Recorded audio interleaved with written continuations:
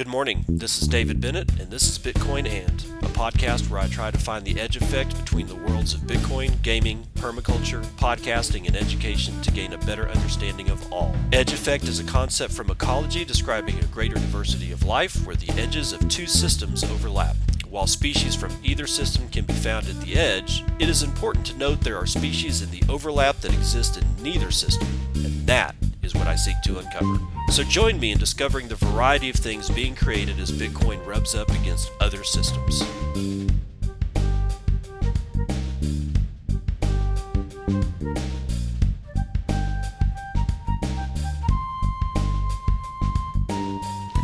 It is 10:06 Central Daylight Time. It's the 31st of March, 2020. This is episode 225 of Bitcoin And Corey Clipston has tweeted out something as of yesterday. Let's see what old Corey has to say. Corey, CEO of Swan Bitcoin and some other things, by the way. But Swan is the one that's kind of been in the news, in the Bitcoin news as of late. We'll get into all that here in a sec. But he says, so about that Bitcoin thing, we're selling it now on Swan. Launched today, and he links, he's actually retweeting something from Swan Bitcoin itself that says, we needed a better way to buy Bitcoin, so we built it. We're now live in 49 US states. Sorry, New York. Automatic recurring buys, automatic withdrawals, lowest fees in the United States, forever Bitcoin only, world-class education. Join us today, swanbitcoin.com. That's swanbitcoin.com. Again, swanbitcoin.com. God, I need to learn how to do one of those tractor pull voices. Friday, Swan Bitcoin completely destroys everything. I don't know, man. I'll figure out how to work the reverb unit on my DAG here after a while. Anyway, so Swan Bitcoin is live. So if you have been waiting to use said Swan Bitcoin, go over to swanbitcoin.com, give it a whirl, see how that shit works, and have fun with your Bitcoin. I guess that's all I'm saying. Because you know who's not having fun with Bitcoin?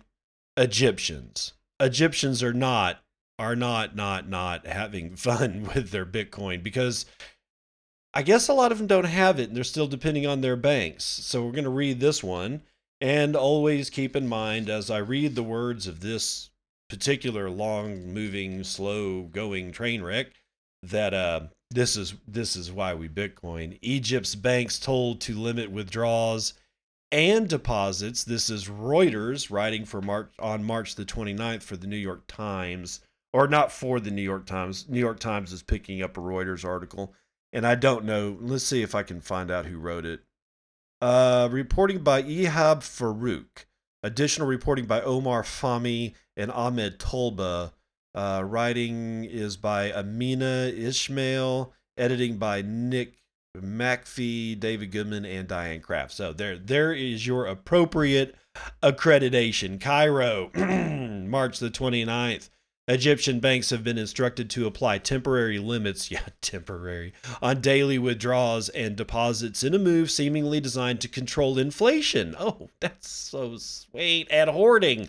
During the coronavirus's spread, the daily limit for individuals would be 10,000 Egyptian pounds.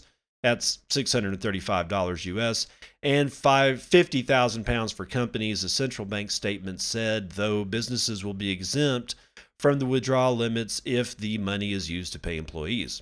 How do you prove that? So gameable, it's not even funny. The central bank has also limited daily ATM withdrawals and deposits to 5,000 Egyptian pounds, it said in a statement. Central Bank Governor Tarek Amir said on a talk show late on Sunday that 30 billion Egyptian pounds, $1.9 billion US, have been withdrawn from banks in the past 3 weeks. Quote, we found that individuals are withdrawing money from the banks although they did not need it. Okay, I'm sorry, aside, how the F do you determine whether or not I need my money? Did you come and ask me? Did you send me an email saying, hey, what did you need the money for? Not that any of that would be good either. No. Okay. Although they did not need it is an asinine statement. You don't know what they needed.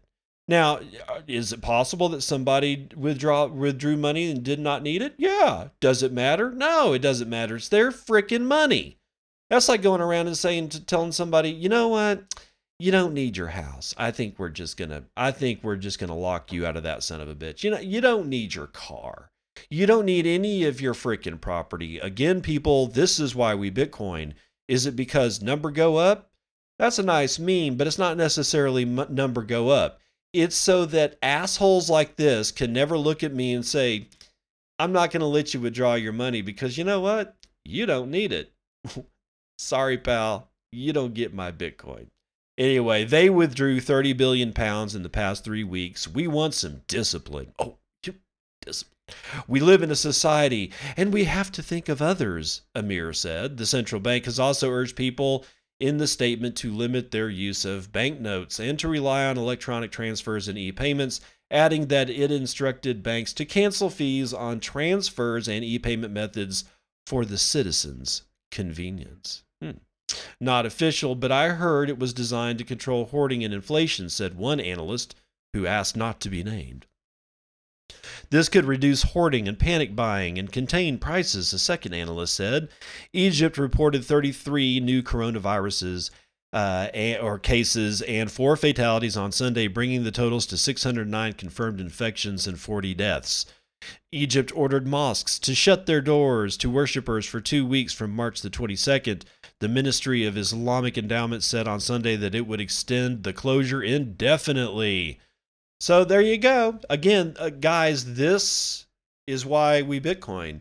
If you're not a Bitcoiner at this point, you for whatever reason listen to the show and you wonder why we give a shit, this is exactly why we give a shit. I'm just saying, man, this is ridiculous, dude. You can't just keep people away from their property, whether it's money, real estate, automobiles, airplanes, yachts. I don't give a shit. I really don't care if I just don't care if it's a private citizen's property, then that citizen is entitled to their private property. I'm sorry. There's no ifs, ands, or buts. There's no reasoning. And if you try to come up with a reason why this should be done, you can go F yourself, okay? Because you don't really necessarily need to be on this planet with the rest of us. Now, speaking of a whole bunch of people that don't need to be on the planet with the rest of us, Cardano community is outraged by Cardano's staking cartel in Shelley Testnet. A large number of staking pools in the Cardano community have formed an alliance on the Shelley incentivized testnet. Other members have criticized the alliance for promoting centralization. This is Pireshu Garg writing for CryptoBriefing.com sometime yesterday. A group of roughly 30 staking pools has formed an alliance. I'm going to vote the rest of them off the island, I guess, on Cardano's Shelley testnet to make block production more efficient. However, the group, called the Interstake Pool Peering Agreement, or the ISPPA, was criticized by the Cardano community, with many saying that it goes against the decentralization principle on which Cardano was built. Well, then don't allow staking. We'll get into that. Several stake pool operators on Cardano's Shelley incentivized testnet have banded together to form an allegiance. The group, called the Interstake Pool Peering Agreement, explained that the allegiance involves connecting the pools and relay nodes into constantly exchanging data. This, the group said, means that all the nodes in the group will form a huge cluster located all over the world, adding a fourth layer of communication on top of Cardano's existing 3. Quote, the main intention of this agreement is to test for and try to achieve an even better networking infrastructure and propagation of blocks than with each pool operator running on his own during the ITN, the group explained on their official website. One of the members of the group posted on Reddit to explain how it works, saying that it wasn't any different than making private networks on the testnet. The member also noted that this was not an exclusive list of preferred peers, so other stake pools were free to connect to any other peer on the network. ISPAAs Actually, I think that's ISPPA's formation hasn't been well received. However, the Cardano community took to social media channels to burn witches at the stake. To criticize the group for going against Cardano's central principle, decentralization. No, it's not.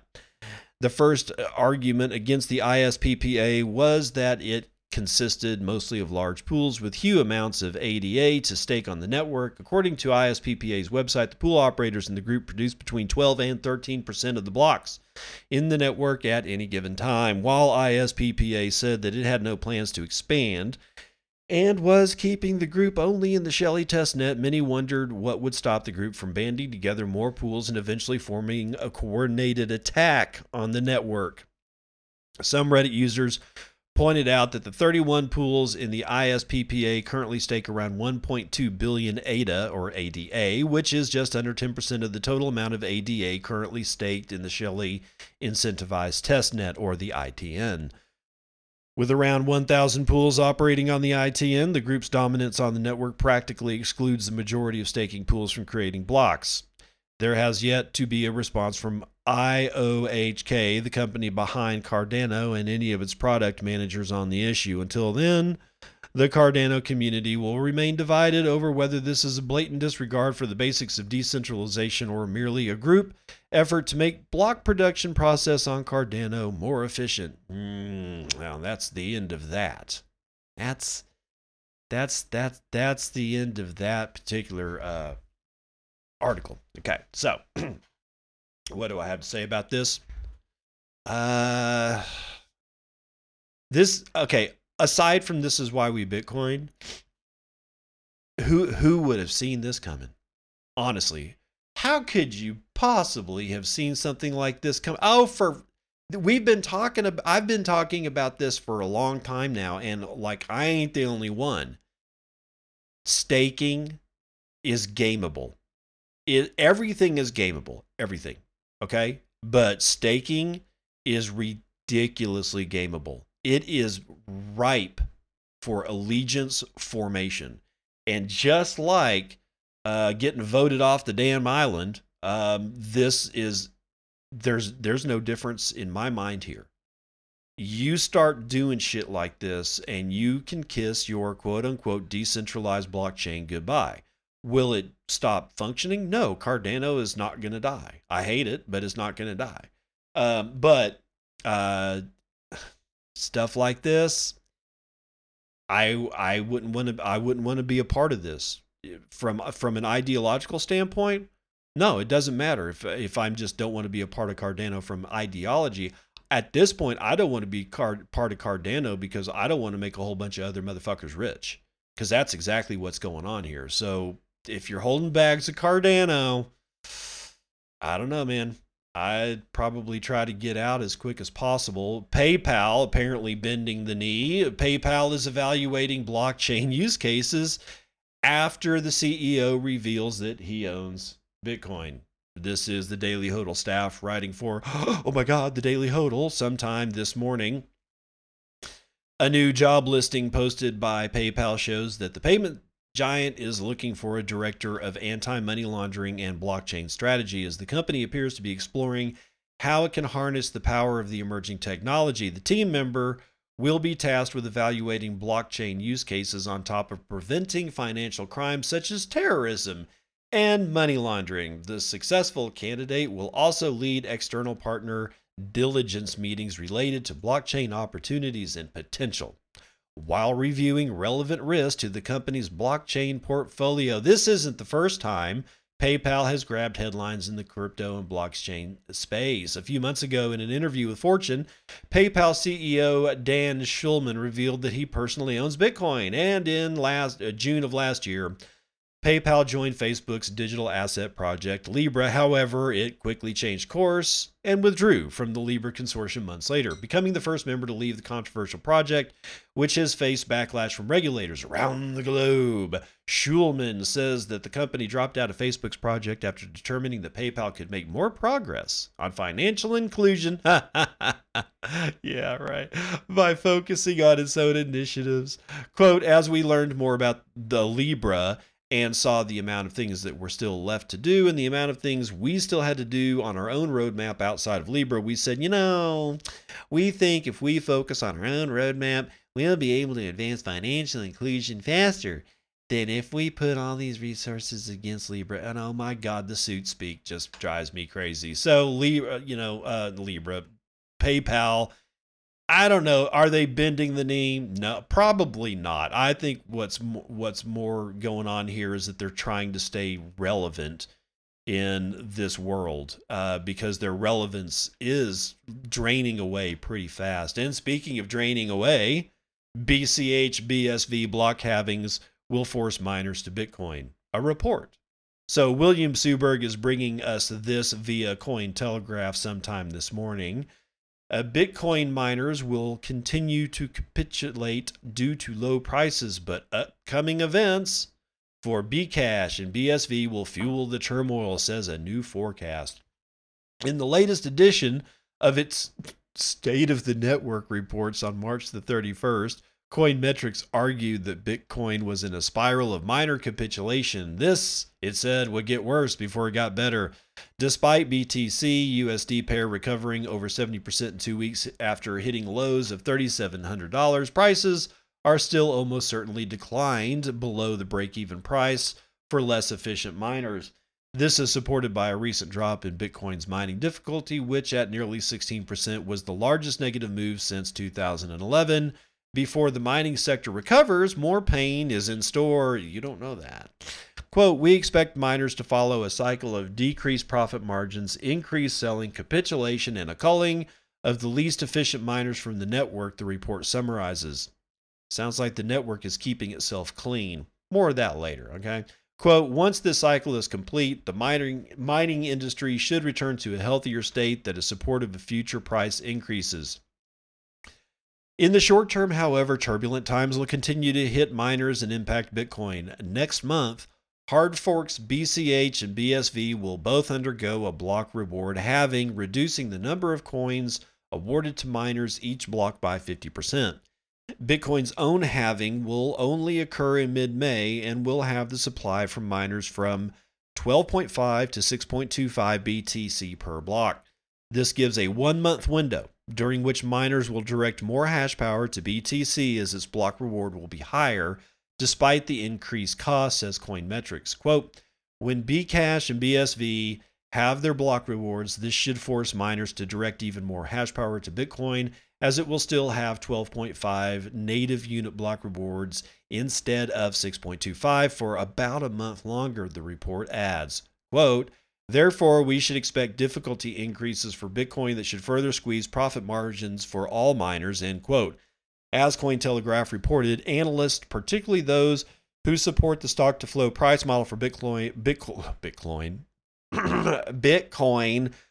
are keenly awaiting the impact of the halving at some point in 2021 and until 2024. Stock-to-flow states BTC USD pair should trade at an average of $100,000. Okay, that's the end of the article. Do I think it's going to be $100,000? Oh, hell, I don't know.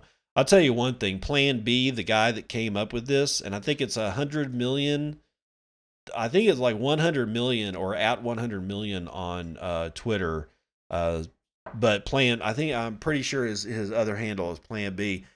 He came up with the stock to flow model. And I am not going to go up against somebody who's been working in the freaking industry and commodities for like 35 years or however long he's been into it. But I'm not holding my breath for 100,000 BTC. If I have to hold my breath for anything, it's like that bullshit from the Egypt bank, right? That's why I Bitcoin.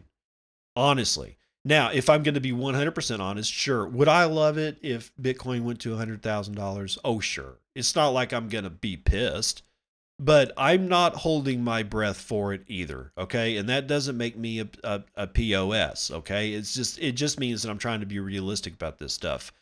However, I can't ignore the stock to flow price model from Plan B. I just can't, because it makes a lot of sense. You know, right now, like, or after this halving, we're going to be pretty much neck and neck with gold as far as monetary or commodity emission rates. So the amount of gold like the amount of dollars worth of gold pulled out of the ground, refined, and delivered, is going to be about equal to the amount of Bitcoin produced out of the blocks and delivered. We don't really have to refine it because it gets refined every 10 minutes. That's also why we Bitcoin, because we're continuously doing an audit of the entire situation every 10 minutes. Unlike gold, in the entire, ask yourself this: has the entire world's supply of gold been fully audited?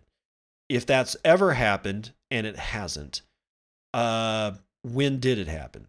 Well, that's a stupid question. It hasn't ever been done. How much gold has been audited? I mean, we know that there's bars of gold, floating around with tungsten inside of it. We've seen it. We've even seen bars of gold that haven't been sullied by tungsten, but are being produced by people that they're, I don't know. We're told that they're questionable. Let's put it that way. In either event, it doesn't matter. We get an audit of the Bitcoin network, which means that we audit every single Satoshi every 10 minutes. I got a node over here in the corner that takes part of that every 10 minutes. Also, this whole thing with watching these old miners fall off the network, it's good. It's actually a very good thing. And I look at the whole system like, let's say, if I'm going to find an analogy, I'm looking at a tree. Now, I planted 6 fruit trees this spring, and I don't know if all of them will survive. All right, that's one of the hazards of planting a tree that you bought bare root bundled at Tractor Supply. Okay, they ain't the best quality tree, but unless they survive. In either event, I got 6 of these bad boys, and as they grow, hopefully they will all grow, but at least one. Let's say I got one that survives and it grows. At one point or another, it's going to have grown a branch that it's no longer going to need. A good hailstorm or windstorm will probably take care of that shit for me. And probably some other stuff that's hanging on it. Maybe it's got some dead, I don't know, stuff that's like built up, dead leaves or something that's built up in a crotch. If it stays there, gets wet, it could be a source of infection for that tree. I get a good windstorm that blows a whole bunch of stuff around, like in our case in Bitcoin, price drops is a good windstorm analogy. Then it will blow that crotch clean, and the survivability of the tree itself will be much better, right? So I have never looked at Bitcoin as anything but a living organism, an organic being, okay? It is subject to the same things that keep organic beings all over the planet's face healthy. And because every once in a while you got to stress something. I mean, let's say that every branch survived and there was no stuff growing in the crotches of my trees, I would still want heavy windstorms to bend the tree, because by doing that, it's like working your muscles. When you like go and lift, you're tearing muscle fibers. You build more muscle fibers when those muscle fibers that you've torn go through the repair process. So you build muscle that way. The only way that you build muscle is by breaking down the muscle first. This is no different. So people that are all running around screaming and tearing their hair out that this is going to be a fucking apocalypse, stop it. We've been through this so many times before, it's not even funny. There's nothing different. The only thing different about this one is that we'd be coming off of the heels of the coronavirus. And I just don't see how those two things relate to each other. But be that as it may, BCH and BSV miners probably will capitulate and move over to the BTC network for about a month before they tuck their tail and run home to mama. And why? I don't know. I wonder how many will actually say, you know what, I'm tired of this. I don't want to change over the miners, and we're making pretty good scratch, so let's just stay here. That will be interesting to see. We know that they're going to come from BCH and BSV. The question is, how many stay? Now that's something I'd be interested in finding out about. But we are screw this, man. We're going to be moving on here. Lightning Labs pushes digital authentication without passwords. Lightning Labs' new LSAT. No, that's not the test to be a lawyer. The LSAT protocol standard wants to replace usernames and passwords with a Lightning Network payment stub. Oh my God, hallelujah. This is written by Decrypt staff for decrypt.co. This was actually written sometime yesterday. What if you could log on to any of your favorite websites and services without an email, username, password? What if, instead of entering your personal information to join a social media platform, all you would need to do is send a one-time micropayment and keep the receipt? This is the future Lightning Labs envisions with the Lightning Service Authentication Token, LSAT for short, at least in regards to how developers share access to infrastructure and services. The Lightning Network-focused startup just released the specs for the standard, which Lightning Lab CTO Roast Beef, because I cannot pronounce his name, teased during his presentation at last October's inaugural Lightning conference. An LSAT is essentially a ticker or ticket/receipt that serves as an ID credential for an online service. The tickets are encoded with information that tells the website what information the user is cleared to access. These are minted using a mix of old and new, the HTTPS error code 402, payment required, and Bitcoin's Lightning Network, a secondary network for faster and cheaper payments. The error code provides the basis for a paywall, while the Lightning Network provides the means of payment and the ticket, which is proof of authentication. Under the LSAT scheme, users would pay for a service and receive a receipt for that purchase, which they can then use to prove their identity for future logins. No passwords or username required. Roast Beef told Decrypt LSATs may be useful for service providers that expose an end API to the user for certain services like renting storage, disk space, or access rights to data indices. According to Roast Beef's post, the benefit here is in the flexibility LSAT provides. You could create tokens with expiration dates to create limited access, for example, or you could even charge customers using metered payments, which only invoice when a condition has been met, e.g. a developer paying for hosting capacity by the gigabyte. Quote, you get a bearer credential, which encodes what and how you can access the service. Roast Beef said before providing an example. Quote, I could buy one of these tokens, then give you a restricted version that only lets you upload 1 megabyte per day on a Wednesday. End quote. In essence, this authentication works kind of like cookies, bits of data that keep track of what you do on certain websites that are stored on your computer. These cookies are held as reference points for the website and are retrieved when needed.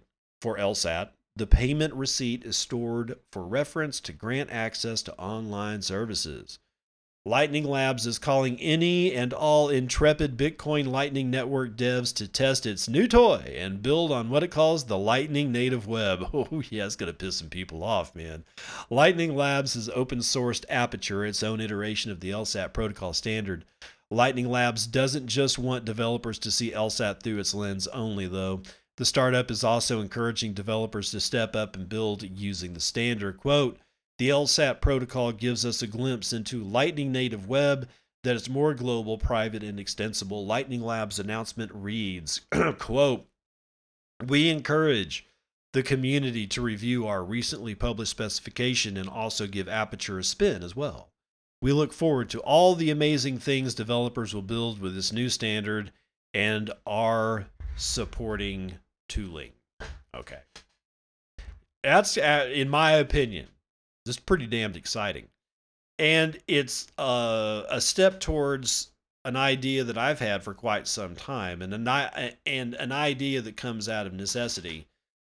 I cannot tell you the amount of times I've had to shut down a freaking credit card or a debit card and get a new one from the bank because of a hack. Not on my computer, but on several places that I keep my credit card up for, payment information, right? Because we all pay things to people for doing stuff and reaching for things. Okay. So that said, yeah, I know it's a terrible practice, but it is like when you've got the amount, the number of different payments that I have to make on a particular month, you're at one point or another, you're going to give over your numbers. It's just going to happen. So the problem is that somebody gets a hold of those numbers, my credit, debit card numbers, and maybe the CVC code and the expiration date and all that kind of shit that they say they don't keep on the website that, in question, but they always do. And you just assume that they do. Now, then they take those numbers and then they go like, I don't know, like buy like beeswax candles was one thing that I saw in like a store in frickin' Utah. And I live in Texas. Clearly my bank caught it and said, no, no, no. And yeah, I know. Yeah, no, no, no. Bank said, no, no, no. But let's just drop that because that's just another bitch fest waiting to happen. So somebody, just because they have those credentials, are able to make these things. Okay, so now check it out. What happens if I set up and, like, let's say, pay on the first of every month my electricity bill, but instead of giving them my credit card numbers, I give them a token, much like the LSAT token, and they don't really need on their end. Let's say we make it to where they don't really need to know a whole lot about, in this case, let's say Lightning and the LSAT system. And what happens is that their system just generates me a Lightning invoice at the first of the month, and they email it to me. And it's got an expiration of, like, let's say, I don't know, 72 hours. I go to my email and I go, oh yeah, that's right. I've got to authenticate that invoice so that their payment can be made. Right? So I do so, and then that payment is made. And on their side, let's say they're using Jack Maller's stuff where they just end up getting paid in dollars, and they see they don't see anything about the Satoshis being converted into dollars. They just get the dollars. That's all they give a shit about right now. However, using the Lightning system, they're able to, without their knowledge, generate me I don't know, like a challenge token, and then I have the answer token. That way, they can pull this way. It's sort of like a push-pull system. I don't like the pull system because that means any idiot that gets a hold of my information can pull money out of my account. I like the push system, but then I got to remember all this shit. Oh God, I forgot that I got to pay Netflix or something like that. All right. Now, with this system, if they give me a challenge token and I give them an authentication token, that means they pull and I push. They can't do the full pull without me pushing, and I can't push without them pulling. At this point, it takes two to tango. So I know who I'm dealing with. And so the only other way to do this is if somebody said, okay, I somehow or another, let's say that they just are able to hack my identity somehow or whatever, and then they go to a store and their Lightning invoice is generated and it comes to me via my digital identity. I just don't pay it. Fuck off. That's what I put it, like I pay them 1 Satoshi, and then I put in a little message that says, you got hosed, sorry for you, stop being a dick. All right? That's how we take care of that crap. That Lightning is really exciting to me because it's going to enable at one point or another a 2 to tango system where the service that I want to pay sends me an authentication request and then I have to authenticate that request. But it's done in it could be done in a text message. It could be done in an email. It could, I don't know. There's any number of ways to actually get this shit done. But it puts the decision as to whether or not I'm going to complete the transaction squarely in my court. That's what I want. That's what I'm looking for. That's the end of the snooze you can use round 1. Let's get into some vitals.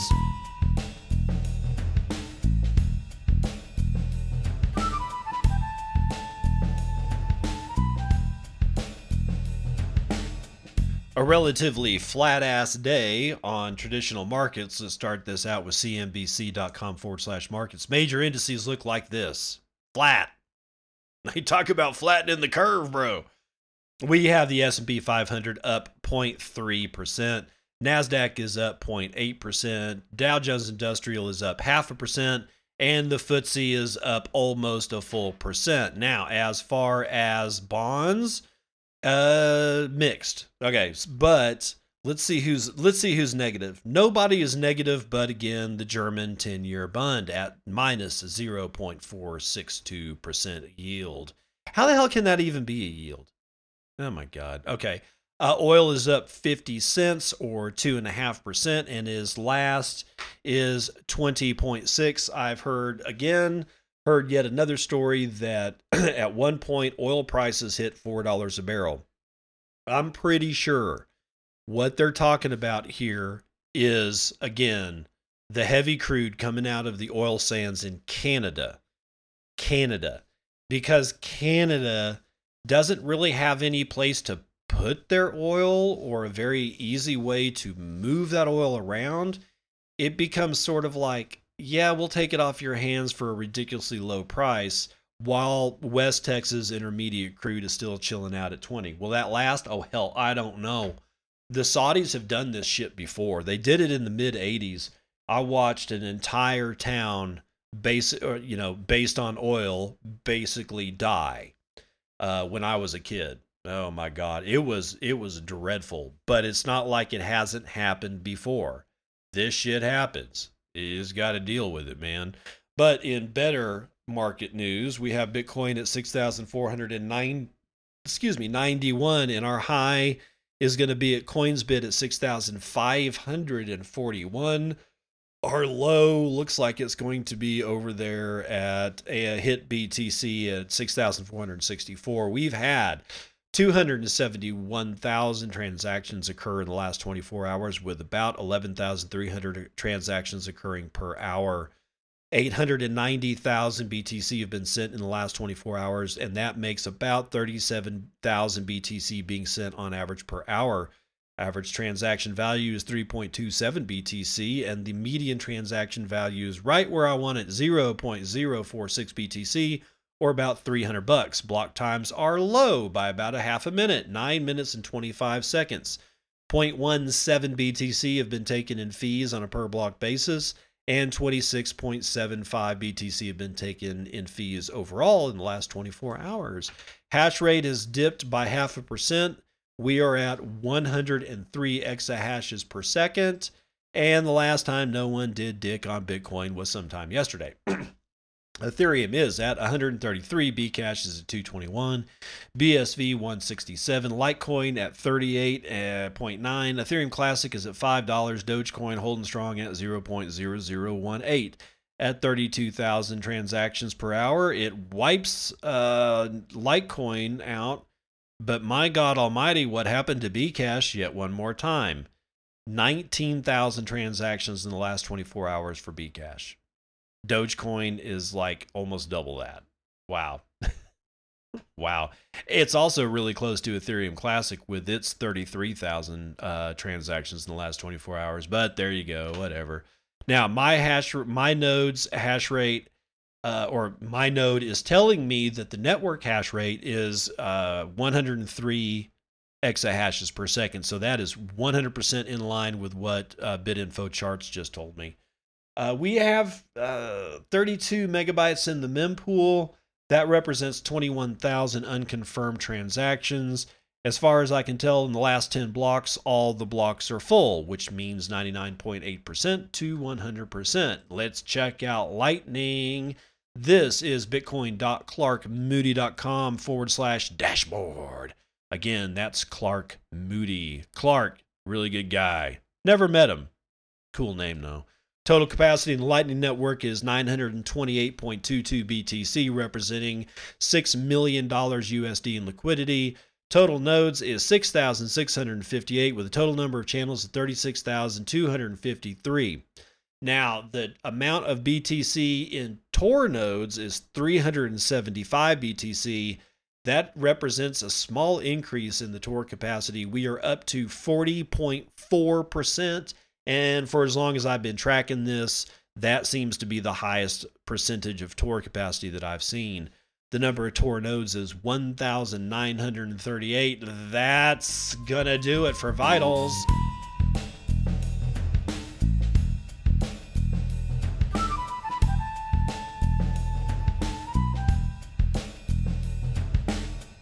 Have you ever noticed that the dude from BitMEX, Arthur Hayes, looks a lot like OJ Simpson sometimes? I'm looking at a picture of him right now on this Bitcoinist.com article, and I swear to God, he looks exactly like OJ Simpson in this.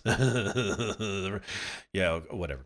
BitMEX long on Bitcoin development increases grant to $100,000 US. Again, this is Bitcoinist.com. This is Christina Comben writing sometime this morning.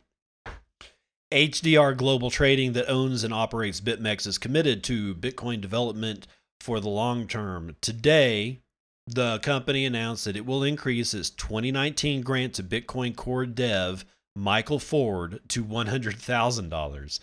According to the BitMEX blog, and as tweeted out by BitMEX Research on the 31st of March 2020, the company will be increasing its grant this year to Bitcoin Core developer Michael Ford, aka Fanquake. Nice, dude. Nice. Love Fanquake. Actually, I don't know who the hell Fanquake is, other than that he's a Bitcoin Core developer. HDR reviewed the 2019 grant and decided to increase it from $60K over the last 12 months to $100K over the next 12. This, the company said, reflects its continued support for Bitcoin development. Quote, "We would like to emphasize that our commitment to open source Bitcoin development is for the long term, and we look many years ahead when making these funding decisions." BitMEX Research posted a study on Bitcoin funding over the weekend. It found that the biggest contributors to Bitcoin development were Blockstream and Lightning Labs. However, other companies also make the ranking, including OKCoin, BitMEX, and Chaincode. Quote, "Although the funding situation could improve, in our view, the data indicates that the ecosystem is in a reasonably strong situation with respect to developer funding based on metrics such as distribution of funders and transparency." HDR noted that in addition to the grant, the company has also posted a contract template on GitHub under the open source MIT license. This makes the contract between the company and the developer visible to all to ensure a high level of transparency. This, HDR said, was particularly important when it comes to funding open source projects, as everyone can see the details of the no strings attached grant for themselves. Transparency isn't necessarily the first word that comes to mind when people think of BitMEX. And when, with some growing malaise from its users, solidifying its position as a long-term Bitcoin development supporter makes for some good public relations. The company also hopes that the contract may serve as a template for other potential grantors to copy to make it easier to fund open source developers from now on. So good for you guys. Telegram Fork leaks data of 42 million users. That's right. 42 million with an M users. Telegram points the finger at third-party versions of its client, which were scraped by an Iranian hacker group. Daniel Phillips writing this today for Decrypt.co, and he says the records of 42 million users from a third-party version of the popular Telegram messaging app have just been leaked. And if these figures don't include duplicate accounts, this means around half of Iran's citizens were affected by the hack, according to population estimates from 2017. According to a recent report on the situation by Comparitech, the data was initially leaked by an Iranian hacking group known as Hunting System on an Elasticsearch cluster, a full-text search engine mostly used by enterprise. The data had no authentication or access controls in place, meaning nobody who knew it was there could have easily accessed it. The data was removed almost a week ago, but now appears making the rounds on at least one prominent hacking forum where a user selling the information claims to have found the data while surfing the internet. Telegram states that the information was scraped from two forked versions of its client, Hotgram and Talagram, two of the most popular Telegram alternatives in Iran. since the official app is frequently blocked in the country. Because Telegram is open source software, this means that its code is freely available to use and modify, thereby allowing anybody to create their own version of the Telegram client. The data file comprised of a list of 42 million records, including usernames, phone numbers, user account IDs, and secret keys for each user. Although the secret keys can't be used to access the affected user's account, the rest of the information could be used for a variety of purposes, potentially including spreading fake news, adding huge number of users to groups, and spamming. Although that's not the worst thing that Telegram is used for. Yeah, no shit, bro. Huobi launches Bitcoin perpetual swaps with, get this, 125x leverage. Oh, God. As if we didn't have BitMEX. Come on, guys. Bitcoinist.com's Anatol Antonovici is writing sometime yesterday. Singapore-based Huobi is the latest crypto exchange to launch perpetual swaps. The new product is live on Huobi DM, the company's derivative trading platform. BitMEX-like future contracts with no expiry times, commonly referred to as perpetual swaps, are becoming increasingly popular among crypto exchange firms. Last year, Binance and OKX introduced perpetual swaps, and now it's time for Huobi to join. Yay, come on into the circus, bro. Huobi DM already provides crypto derivatives, including Bitcoin futures, with contract expiration of weekly, bi-weekly, and quarterly periods. Now the platform offers perpetual swaps. These derivatives allow traders to get exposure to Bitcoin without actually owning it. Yeah, what could possibly frickin' go wrong? The product is similar to a futures contract that mimics the cryptocurrency spot price, but it has no expiry or settlement. Jesus God.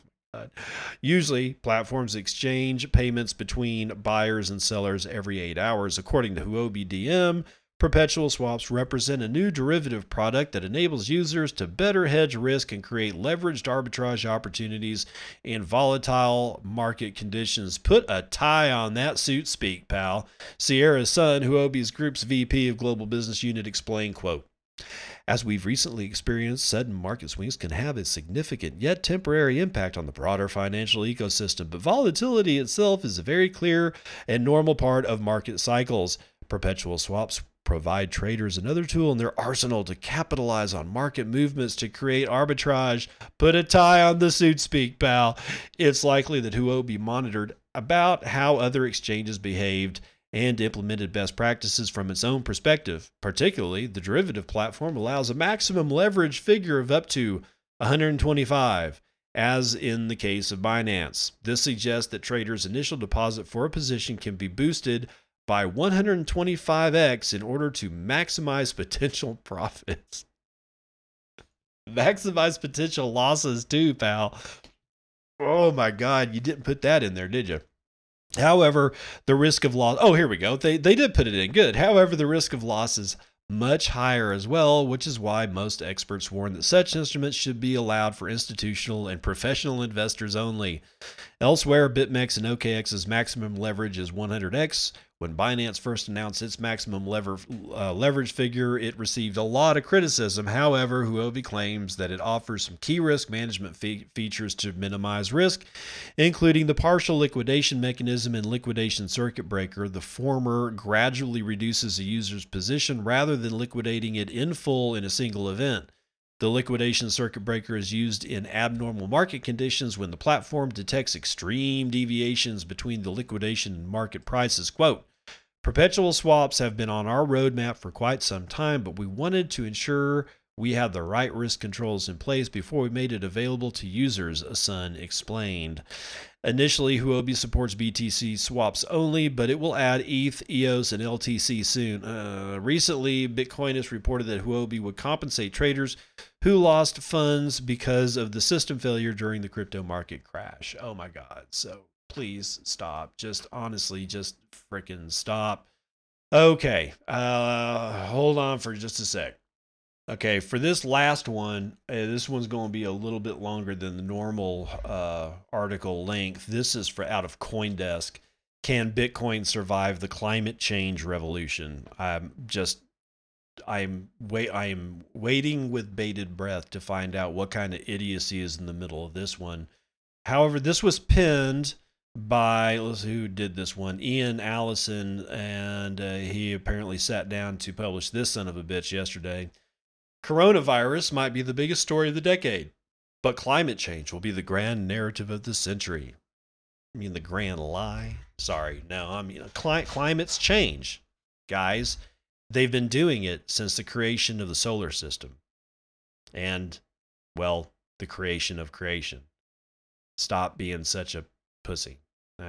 As energy of any kind becomes a premium value to the planet, and the world's transport systems come into the electric grid, how will notoriously energy-hungry processes like Bitcoin fare? In financial services, environmental, social, and governance, or ESG, is becoming the new buzzword among impact-minded corporations. An example of this was the latest letter from BlackRock CEO Larry Fink promising a fundamental reshaping of finance. Bitcoin, although it's also about fundamentally reshaping finances, earned a bad reputation when it comes to energy use, thanks to the vast number of specifically designed computers needed to carry out its mining process. How you choose to interpret Bitcoin's energy consumption depends on your perspective. Bitcoin supporters might point out that the PlayStation, for instance, uses up about as much power as the Bitcoin network, according to research by Bitwise Asset Management. The reinvention of money, they'll add, is a much loftier goal than playing FIFA 2020. On the other hand, the Greta Thunberg generation may question what appears to be just another financial trading instrument, but one that consumes as much electricity as Chile, a country with 18 million people.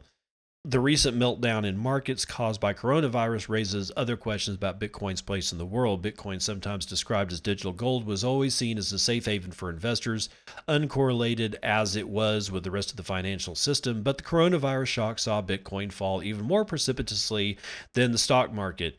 Its recent ebbs and flows have mirrored that of the S&P 500, and an economist and author, Francis Coppola, puts it, quote, if Bitcoin can no longer be used as digital gold, what can it be used for? End quote. Shit, that should be today's frickin' daily train wreck, but it's too late now. Some would argue the gradual encroachment of institutional money into Bitcoin as a high-yielding alternative investment or asset class comes with its own cost, a newfound correlation with the rest of the financial system. That's not all that much of a lie right there. Indeed, there has been an assumption from some quarters of the crypto world that it's only a matter of time until swaths of institutional investment will flow into Bitcoin. This will follow as the network becomes more regulated, they say, and things like dedicated exchange-traded funds, ETFs, emerge. But with a firm focus on ESG, that's that whole, what was that? ESG stands for, oh God, what is that thing? Hold on, I'm finding it. Environmental, social, and governance. Okay, ESG, environmental, social, and governance. Indeed, there has been an assumption from some quarters of the crypto world, blah, blah, blah. Sorry. But with a firm focus on ESG among institutional investors of any real size, that may not happen after all, at least not anything like the scale once predicted. Quote, I think Bitcoiners are very much hoping in the future that institutional investors will put their money into Bitcoin, said Alex DeVries, blockchain specialist at PwC, quote, but it's very unlikely that shareholders of those institutions will allow companies to invest in high carbon assets. So here we go. Get ready for the ride, y'all. It's not easy to take the temperature of large-scale buy-side when it comes to crypto. When CoinDesk asked some of the largest investment firms if ESG concerns might be a factor regarding Bitcoin as a hedge, most of them declined to comment. Quote, it was sort of this niche hippie topic for bleeding heart liberals, and there were certain connotations with ESG that it was largely bullshit. End quote. However, one of the largest retirement funds in the U.S., which asked not to be named, said simply, quote, things like Bitcoin don't fit into our portfolio. Yeah, and you're going to get your ass sued. That's what's going to happen. You're going to get your ass sued for doing this. And that doesn't just go for Bitcoin. That literally is, if any of these hedge funds that are used for like somebody's retirement, like publicly state that they are not including companies X, Y, and G or Z or whatever because of quote unquote carbon, and then those things explode despite the fact that they, make carbon, you're going to get sued for misfeasance. That's going to happen. And you're going to lose. And it's going to suck for you and all the people that, oh God.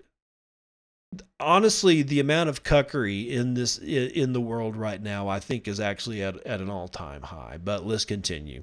Within the confines of crypto, the question of ESG in relation to Bitcoin does occasionally come up, but it's relatively rare, said Matt Huygen, global head of research at Bitwise Asset Management. Quote, I would say it comes up one out of every 20 serious conversations, he said. However, Huygen conceded ESG is certainly the topic du jour, and he expects to hear it mentioned more often. Quote, I agree that ESG has entered a new sort of era in 2020. It's the combination of Larry Fink's letter of the Australia wildfires, the California wildfires, Greta's popularity.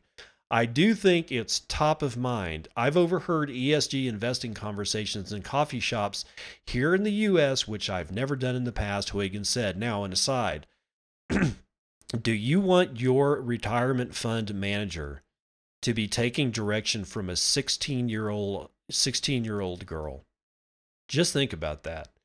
Your future rests on the fact that somebody had a couple of wildfires and this chick is running around taking trains and shit and floating in boats that have to be, like, whole crews have to be flown back and forth to pilot the son of a bitch.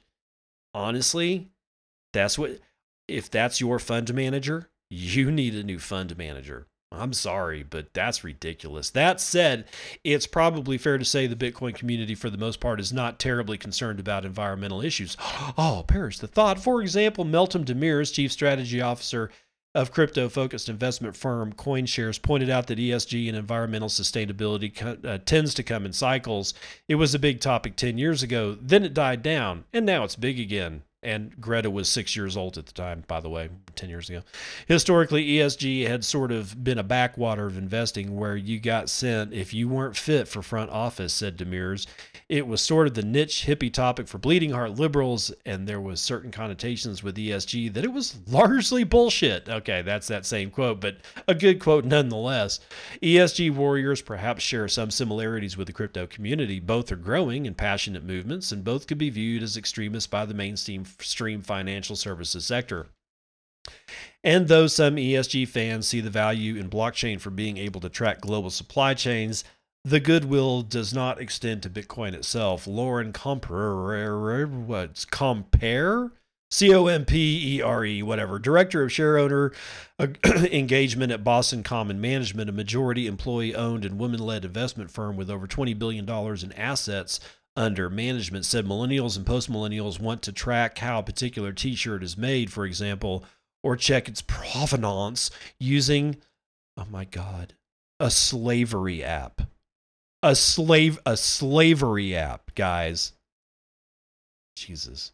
Quote, I think from an ESG perspective, they are also looking at how does something like Bitcoin fit into the ecosystem, said Compare. What kind of impact does it have on things like climate? Is it a contributor? Is it an enabler? Brett Wyman, VP of Impact Investing at InvestNet, a provider of software to financial advisors, said it's a question of deciding if the benefit of cryptocurrency as a separate asset class outweighs the negatives of the environmental impacts of proof of work consensus mechanism. Quote, I think the climate problem will force Bitcoin to self-regulate or reconfigure itself. Quote, right now, I think the environmental impact is pretty extensive. I do think that Bitcoin is an interesting investment, but from an energy usage standpoint, my understanding is that it will only become more and more energy intensive to mine some of these currencies, said Wayman. That likely doesn't hold for cryptocurrencies based on less mining intensive proof of stake, oh God, which include the forthcoming overhaul of Ethereum, the second largest crypto by market cap. Martin Vieser, manager of thematic research at Sustainalytics, which is 40% owned by Morningstar, said there are clear environmental concerns when a coin relies on mining, which can be quite energy, I got distracted there, can be quite energy and carbon intensive depending on where the electricity is coming from. Quote, a fundamental question for investors to consider is whether a cryptocurrency is a commodity that actually adds value. In the early trends that we see, a lot of people appear to be buying and selling cryptocurrency as a short-term bet rather than a long-term investment. Sure, This gamble has paid off for some, but others have lost money. Oh, God, welcome to life, dipshit. Responsible investors typically look for long term opportunities with a clear value proposition rather than a short term betting opportunity, Vazir added. Quote, they weigh the environmental and social risks associated with an asset before adding it to their portfolio. No, they don't. Sorry. Responsible investors don't do that. Millennial investors and little babies that wear diapers because they have not yet been toilet trained, that's what they do. That's exactly what they do. But a responsible investor is responsible for their investment, however that works. See, whatever. While much of the data is based on estimates, it's thought that close to 75% of Bitcoin mining is fueled by renewable energy. This is actually true, guys. It's not bullshit. Bitcoin miners are nomadic and will migrate to the cheapest sources of energy. Over half of all Bitcoin mining takes place in China's Sichuan province, which has excessive hydropower capacity. The portability of Bitcoin mining rigs allow for interesting innovations such as consuming wasted energy from oil wells. In such cases, trapped gas is vented into the atmosphere or burnt off by flare towers because it's not deemed worthwhile to capture and transport. Steve Barber, the founder of Upstream Data, which operates Bitcoin mines on oil fields in Canada, has even described Bitcoin mining as a conservation machine. The vented gas fuels a generator that the mining computers are plugged into. It's a relatively low capital expenditure for an oil company, said Barber, especially when presented with the prospect of future BTC returns. Upstream Data is planning Bitcoin mining trials with Canadian Natural Resources, a Toronto Stock Exchange listed oil and gas producer that reported over $21 billion in revenue last year. Barber told CoinDesk, quote, what we are doing with Bitcoin mining reduces venting of methane into the atmosphere, he said. It's an example of how an ESG narrative around Bitcoin is at least incomplete. However, Martin Weinstein of the Yale Open Climate Project, an advocate of cryptocurrencies and blockchain technology generally, said he remains skeptical of such green endeavors. Quote, even though they have gotten very creative to be energy efficient at sources where you have waste, Bitcoin is out of control and doesn't work the way it was designed for. That's a train wreck, said Weinstein or Weinstein or Weinstein. I don't know, whatever, dude. I think the climate problem will force Bitcoin to self-regulate and reconfigure itself. Yeah, I'm sure. I'm sure your wait will be well deserved. Well deserved. All right. Okay, cuckery aside, bedwetting aside, changing soiled diapers aside. This is the same argument that we've heard time and time again. But the problem with the space is that it's a small space and new people are coming into the space every single minute, it seems. I keep getting, like the Twitter accounts that follow me the most are Twitter accounts that have less than 100 followers. And they were started like, I don't know, a couple of months ago. That is the majority of the people that follow me on a daily basis. That tells me that new people are streaming into the space. It won't take long before bedwetting of any of the new people begin. And we're, as parents, it's our duty to make sure that we change their diapers and clean them up and powder their ass and make sure that they stop crying and bitching and then go feed them something. I don't know.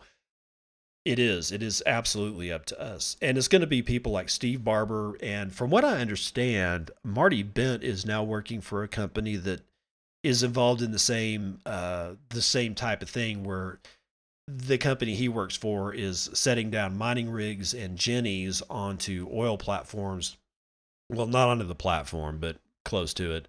And tap what would be vented methane to run the jenny, which produces electricity to run the Bitcoin mining rigs, and thereby converting something that you would have to build a huge pipeline for, combined, tens of thousands of miles when it's all said and done, into just being able to shoot shit out at like satellites. Although that's not necessarily done. It's actually more like, radio type transmission of data via the internet. Okay, so that's sort of it sort of condenses the gas pipeline down to a stream of bits that a 1 watt, transceiver can send over the atmosphere, or through the atmosphere, right? So it's really great that way. Also, we're going to see more of that. And one of the things that I think about all the time is the fact that you can convert wood. You can actually get the volatile gases out of wood through a type of low oxygen combustion, and it will also run a generator. But the thing about it is, if you do this right, it leaves almost 98% pure carbon behind, which is extraordinarily good for soil. And when it's in the soil, it lasts for tens of thousands of years because it is in a recalcitrant form of carbon. And the recalcitrant word, all that really means is that it's very, very, very difficult for it to get into another form of carbon like carbon monoxide, carbon dioxide, turned into sugar. It just wants to stay with its homies, its other carbon, right? So charcoal in the soil remains for tens of thousands of years. I see a situation where if you look at all the municipal waste, grass clippings, leaves, fallen branches that have to be chopped up. Asplund is a company that is contracted by most municipalities, at least in my neck of the woods in Texas. And they go through the alleys and they chop all the branches that are in danger of screwing up telephone lines, cable lines, and power lines. So they basically chop all the branches that are going to screw up utilities. And they chip them. And then they haul them to a dump, and then they dump them. The problem here is that ultimately those will not last 10,000 years as a source of carbon. So what I keep thinking is, okay, well, we'll get a couple of 18-wheelers, and on one 18-wheeler, the entire thing is stuffed full of miners, and on the other 18-wheeler is a biochar facility, which actually turns wood or other, carbonaceous containing materials, because it doesn't have to be just wood. It can be grass clippings. It can be leaves. All of this stuff has volatile gases in it once they start being released under heat in a low oxygen environment. That is why shit burns, by the way. Just saying. And travel around to all the municipalities that are trying to figure out a way what the hell they're going to do with all this chipped wood, because there's only so much that they can send out as landscaping material. I live in a town that's sub 20,000 people. If I go to our dump, I will see 3 mountains of chipped wood. And it's been there for as long as that I've been living here. It ain't going nowhere. And I could literally get rid of it inside of probably a couple of weeks and mine Bitcoin on it. And once it's all gone, I'll head over to another municipality and take care of the same. And I could go on tour doing that. And all the time I'm producing pure carbon that I can either sell to farmers to put in their land, but they're not going to buy it because the whole issue here is that you need to teach people why this shit works. But there's other ways. There's other, hell, we could even look at getting government grants to subsidize the farmers. I know you hate government. I hate them too. But hey, as long as they're going to be free with a wallet, you might as well.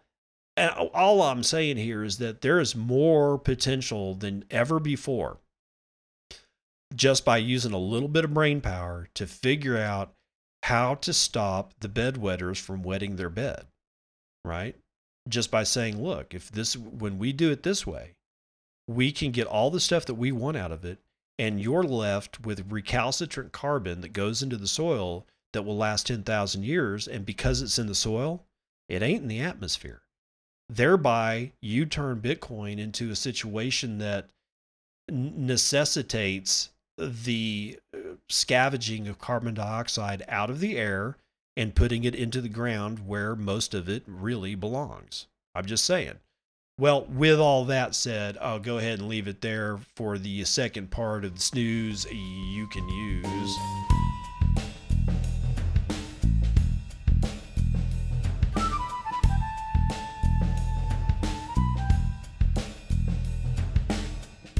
Daily Train Wrecked is brought to you by Bitcoin Meme Hub, or at Bitcoin Meme Hub, all one word. And no, he's just bringing us the train wreck. He's in and of himself is not the actual train wreck.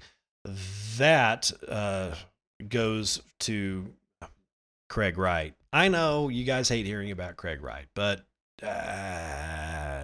it's just too good. It's just too good not to do. Okay, so bear with me here. Quote: Bitcoin tokens are property. Following the purchase of Bitcoin, where you haven't met customer due diligence and know your customer requirements and recorded the identity of the person you're attempting to buy from, you face a scenario where good title does not pass.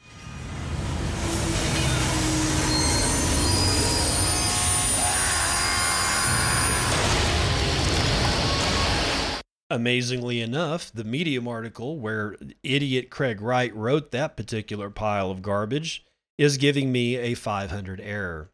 Yes, that's right.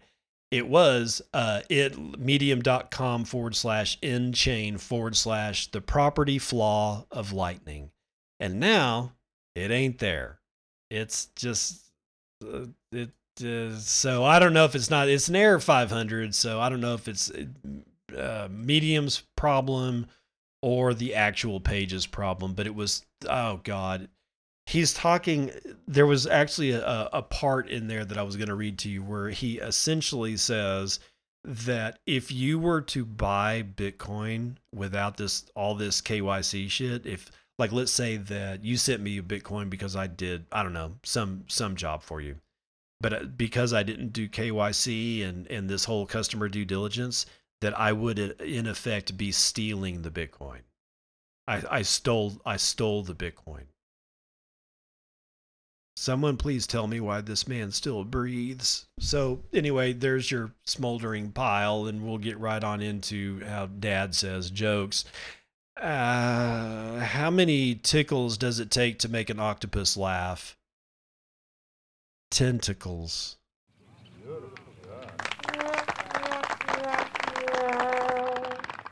So bad I almost hurled. Okay, chicken report.